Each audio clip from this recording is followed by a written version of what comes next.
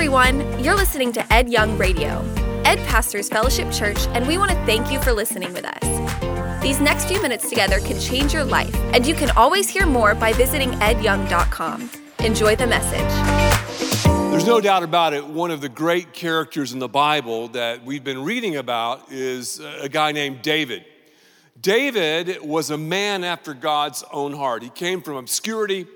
He defeated the behemoth Goliath.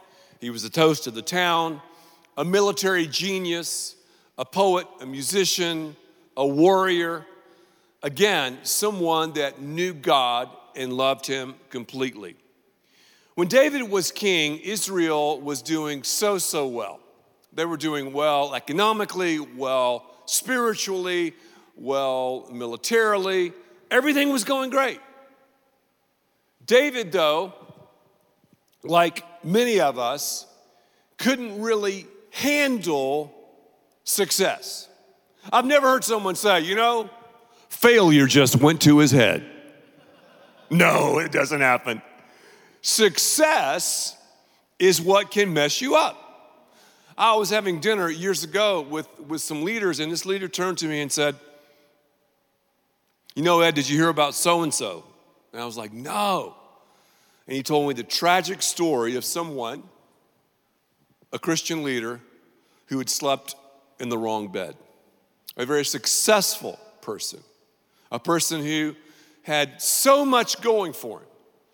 And this gentleman looked at me and he goes, Ed, it's weird, isn't it? He said, we don't fall when we're climbing the ladder. We fall when we're at the top of the ladder. It's windy at the top, literally. I've never forgotten that. That's the story of David. David didn't fall when he was climbing the ladder, but when he got to the top, that's when he fell. How could David fall? How could David, as I said earlier, called a man after God's own heart, how could David fall? How could this guy, this brilliant writer, this tactician when it came to military strategies, in fact, they still study his strategies at West Point today. How could someone like that, a guy who was so articulate, mess up? The Bible says just directly, David should have been at war with his troops. That's right, the Israelites were fighting. David should have been with them, but he stayed back at his palatial palace. And if you know anything about architecture back in the day, the palace was the tallest building. The palace had a massive roof, and because of the heat and everything, ancient people would walk around and use the rooftops a lot to dine and just for the cool air and everything else.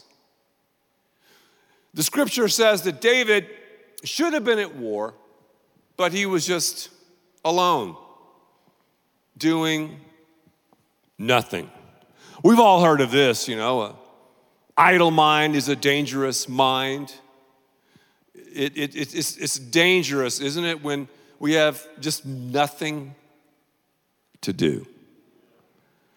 So David, if you think about it, was walking around on his roof, the scripture says, and he knew that, a beautiful woman lived in a house close to his palace, and he knew when women would bathe, the sun would warm the water, and they could take a hot bath. And David was walking around on the roof, just, I'm sure, contemplating his success and thinking about how great he was. And he walked back and forth. Then he walked kind of to the edge, I like to say, and the ledge. He knew what he would see, and he looked, and he saw Bathsheba naked, taking a bath. Bathsheba taking a bath. As I was doing some research on the different Hebrew names, I looked up the Hebrew name Bathsheba, and you pronounce it Kim Kardashian. I thought that was interesting. Well, David looked at Bathsheba, and it's not the first look that gets you in trouble. It's the second and third look. He lusted for her. Now, I don't want to skip over lust. What is lust? Lust is a God-given desire, a desire for the opposite sex that's gone haywire. That's what it is. It's taking the gift of sex out of context. Because, as I like to say, content out of context leads to chaos. And that's precisely what happened in David's life. So David, he should have been on the battlefield, looked at Bathsheba, lusted for her, then sent her that text message. Lisa and I were talking to a fantastic Christian therapist recently about the loss of our daughter. And then we began to ask her some questions because she deals with so many people in marital mayhem. And she goes, I cannot tell you, I cannot even describe to you, Ed and Lisa, how many people have gotten in trouble with texting. I was like, you mean adults? She just started laughing. She goes, you have no idea. So David sent a text, read your scripture, to Bathsheba. Here's something that you probably don't know, I didn't know about Bathsheba. Had Bathsheba said no, she would have been killed. A little pressure. So David sent the text to her. She came to the palace. They slept together. Then David was like, I've got to do something. I mean, I've got to think fast. So obviously David messed up. He knew that she was married. He knew who Bathsheba's husband was. His name was Uriah.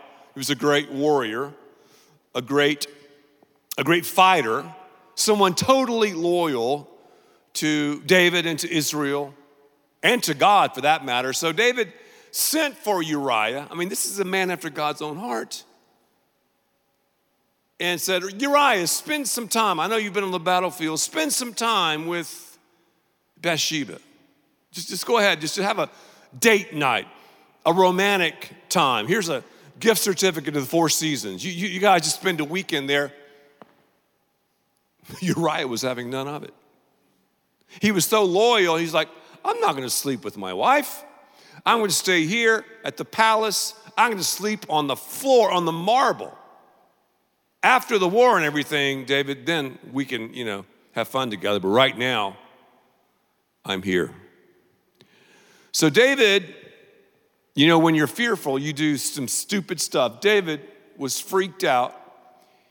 He had Uriah shipped to the front lines, and he instructed through his generals and everyone to have all of his troops to retreat, leaving Uriah out there. And of course, Uriah was killed.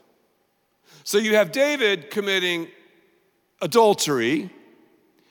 And then not only do you have him committing adultery, you have him killing the adulteress's husband. This is a man after God's own heart who has committed adultery and now murder. I remember one time Lisa and I bought a bug zapper. A bug zapper is this contraption, it's a blue light, it would supposedly attract mosquitoes. And the mosquitoes would just fly right into the blue light. It would electrocute them. And I looked one day and there were just tens of thousands of mosquito carcasses at the bottom of this bug zapper. I often thought, man, bugs are stupid. Seems like they would get together, these mosquitoes, and go, hey, when Fred flies into that light, he doesn't come back. I'm not going to do that. Lust is that way, isn't it? It's that blue light, And we keep flying right into wherever you turn. All sorts of people. White collar, blue collar, pink collar, clerical collar, men, women.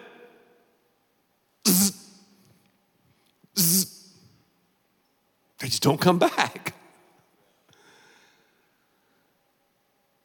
I've noticed something about David that is so apropos to where we are. You have pride.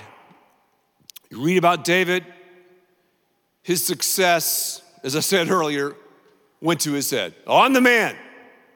I'm special. Then from there, he sort of segued into boredom as you read the text in 2 Samuel chapter 11. And then from boredom, you want to do something to give you that hit, that fix, that satisfaction. So some people overspend, some people overeat, some people oversex. They sleep in the wrong bed. That's what happened to David. So this progression is you contemplate this immorality, the contemplation. And it's not a sin to have impure thoughts. I mean, we're going to have impure thoughts. It's just what you do with those impure thoughts. But the contemplation stage, what would it be like? I mean, just for a second, the enemy says, what would it be like to hold her? What would it be like to be with him? I'll bet he really understands me. He's so complimentary. She's so complimentary. Just a contemplation stage. Just think about it. You're not going to do it. You're the president of the company. You're the senior pastor. You're a staff member at Fellowship Church. You're a small group leader. You're a volunteer. You're a coach. You work in technology. You're in real estate. I mean, you've got to flirt a little bit to do the deals, right? It's just innocent contemplation. Then very rapidly, if we keep allowing the enemy to paint those pictures in our mind, then the picture gets more and more detailed. Then you have the flirtatious comments and conversations, and then you find yourself trying to be alone with the person around the neighborhood, the apartment complex, the office. After that, it's pretty much a done deal. You have the consummation of the act. I've done hundreds and hundreds of weddings. You have the bride and groom. They look so great. So romantic. Rehearsing these vows, this covenant, this commitment, looking into each other's eyes. promising before God and witnesses that they will remain faithful. They go off to this honeymoon. They're expecting for the rest of their lives commitment, purity, honesty. I mean, think about it. I'm doing this wedding, and the last thing that they're thinking about is sleeping in the wrong bed. The last thing he's thinking about is connecting with someone he dated in high school or college or maybe met around the office. That's the last thing he's thinking about. The last thing she's thinking about is falling into the arms of someone else. But I've seen it far too often. They walk down the wedding runner. They walk back out of the church or the chapel or the cool venue somewhere in Cabo or Maui. And then several years later, their statistics of what I'm talking about, of what the Bible is talking about, of what David got involved in.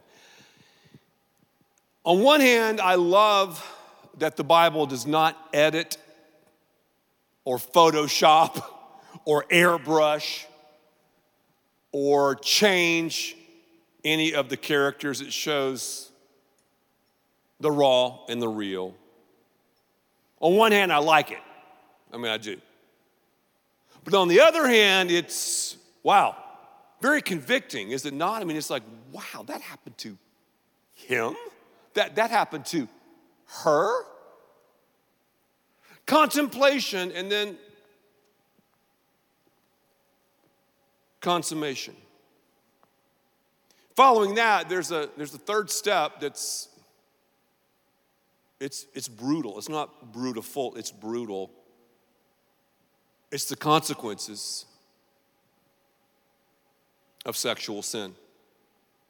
Now, don't sit there if you're at one of our locations to go, wow, sexual sin, I mean, that must be like the worst of the worst. On one hand, sin is sin. If you commit adultery, if you have sex outside of marriage, that's a sin. We know that. If you exaggerate, or if I exaggerate, if we lie, if we're greedy, that's a sin as well. However, you would be an idiot to go, man, the consequences are the same. An idiot. If I told you a little lie like I played for the Cleveland Cavaliers 1985 through 1989 and had an opportunity to guard Michael Jordan, I could make up a story and you go, whoa, well, that's a lie. I mean, what would be the consequences? Well, Ed lied. This pastor lied. It's terrible. You might get upset and write me some scathing email or whatever. He lied about that. He lied. Okay, consequences. Not that big of a deal, right? Or if I told you, man, I caught a bass the other day, it weighed 12 pounds, but I knew down deep it was 7.5. I mean, am I gonna really get in trouble? You might be going, man, I've seen the photograph. That ain't no 10-pound bass or 12-pound bass. That's a little one, man.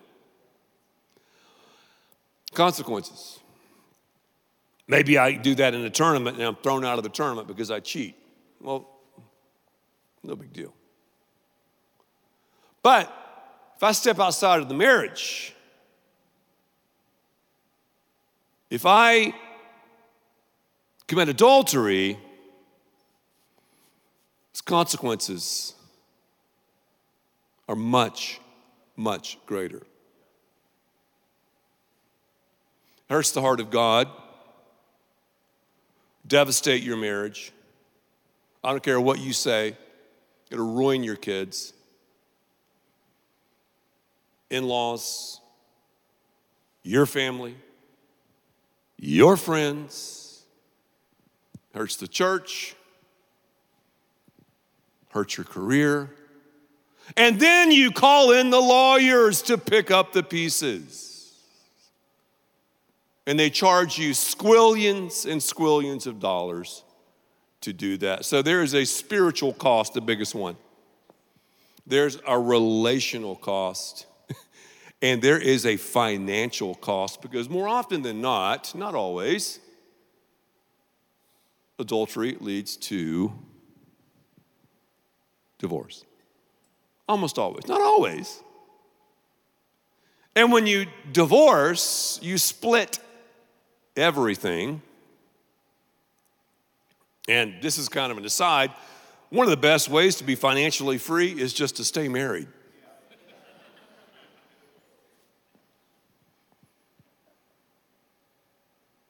Adultery, sexual sin. What do we do about it? In my book, The Sex Experiment, Lisa and I wrote out some commandments, the 10 commandments, not the ultimate 10 commandments, but the 10 commandments of purity that we adhere to in our marriage. And I want to challenge everyone to write out these 10 commandments together if you're married, or even if you're single. You can tailor them to you. Because you can't walk on the edge and the ledge of compromise. Because one misstep, one trip up,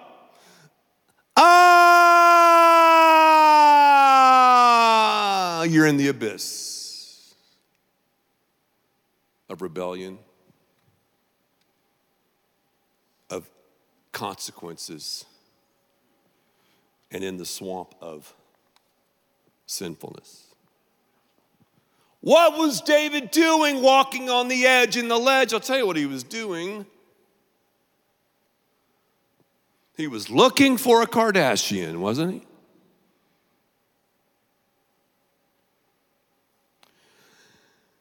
I want to share with you our 10 commandments of purity, and I want you to watch as I give these to you, and listen as I give these to you, whether you're single, whether you're a student, whether you've been married like I have for almost 40 years. I got married when I was 2. The first commandment, these are our commandments. And you might have heard these before, but a good sermon's like a good song. You got to hear it more than once. I shall have no other human relationships before Lisa, including our children, career, pastimes, whatever. Now, we say that, oh yeah, my spouse is the most important thing. Is that true, though? You can say it, but are you living it out? Because too many people I know don't have date nights. Too many people I know never travel alone, just the two of them. Oh, but marriage is the most important. Please, playa, are you kidding me? Even if it's a second marriage, your marriage comes before the kids. And I've seen too many second marriages put the marriage on the back burner. Even though they say it's priority, they put the kids. Because of guilt, I understand. over the marriage. That's the first one. So see, if I do that, I'm taking a step back from the ledge. Are you feeling me? That's just one step. Number 2, remember your date night and keep it holy. Date your mate. I call it date night, mate night. Number 3, honor Lisa on anniversaries and special days so that you may live long in the land the Lord has given you.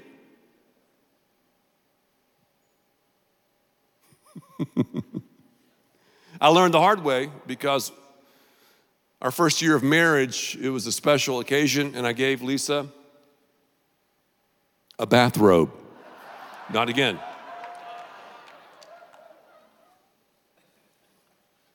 A bathrobe?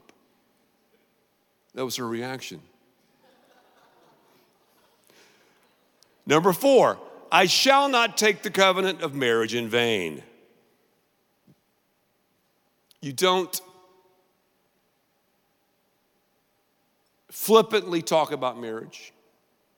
You don't casually just kind of throw marriage out or make marriage into something bad. You honor the covenant, the commitment. The marriage ceremony itself represents that. Number 5, I shall not ride in a car or eat in a restaurant alone with a member of the opposite sex. Wow, you might be saying, you're a pastor, I can understand that. Well, I don't care who you are, don't do that. And if I need to explain that, wow, I mean, it looks bad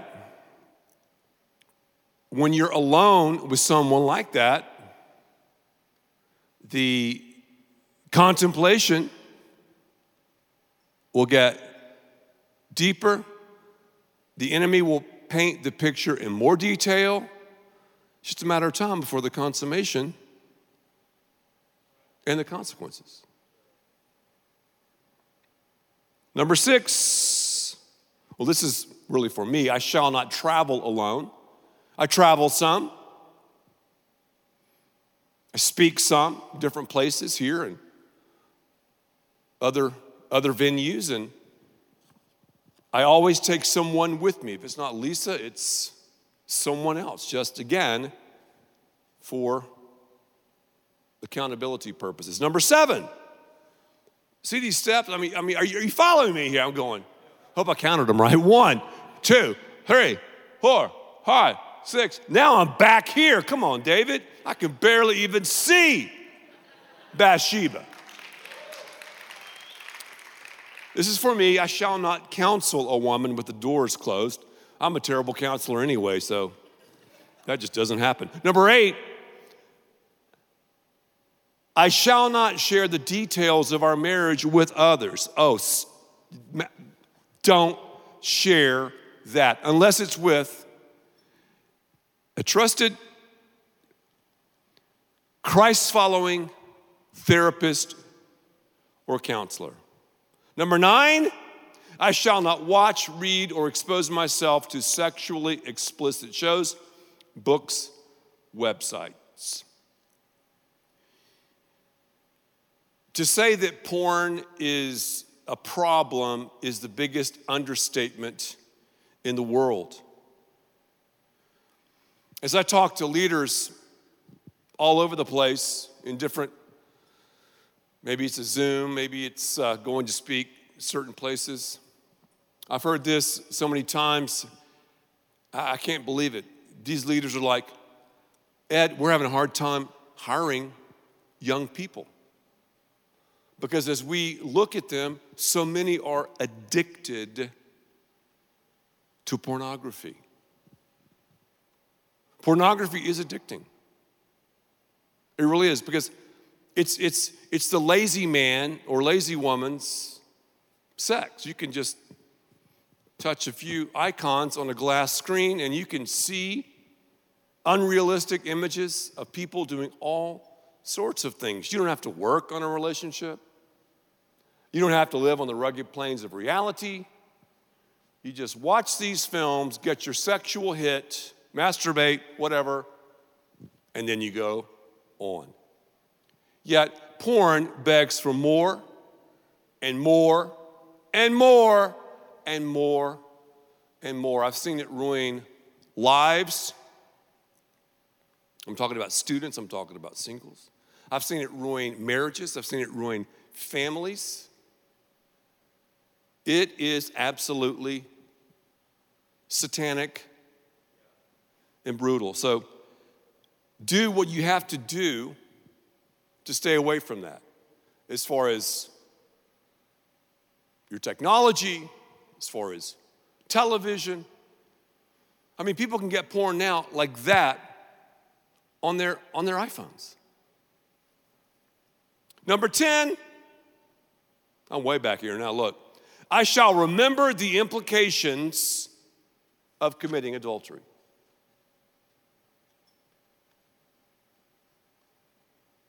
Wow. Think about those implications. So if I'm making these parameters and these commandments and laws back here, let's say I mess up on one of these. Boom. Let's say I mess up on another one. Boom. I'm a long way from the edge and the ledge of compromise. Just a few closing thoughts. What I'm talking about is all about God. If it weren't about him, why even get married, you know? If it's not about him, if we're not created in his image, we're spawning salmon, we're dogs in heat. And sadly, that's what our culture is telling us. Number 2, borrow pain from the future. When you start in that contemplation phase, fast forward it and borrow that pain. And number 3, leave the ledge for good. Proverbs chapter 4, 26 through 27. Make level paths for your feet, and take only ways that are firm. Do not swerve to the right or to the left, and keep your feet and your foot from evil. Marriage is amazing. Holiness is truly holistic. No matter where you are, no matter what you've done, there's forgiveness, there's grace. God wants to reboot and redo your life, and he can right now as you allow him to. Would you pray? Dear Heavenly Father, I thank you for these words, these difficult words, these direct words that we all need to hear about our sexuality. God, I pray that each and every day we would rely on you, that each and every day we would learn not only what to do, but what not to do from your word. God, give us the power and the strength of commitment, of covenant.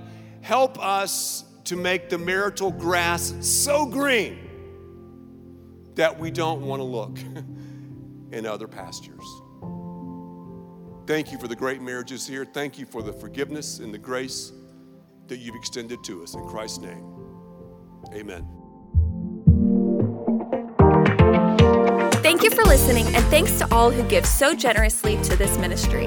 It's because of you that we can continue this show and equip people with the hope of heaven. You can click the link in the description to support the show or visit edyoung.com.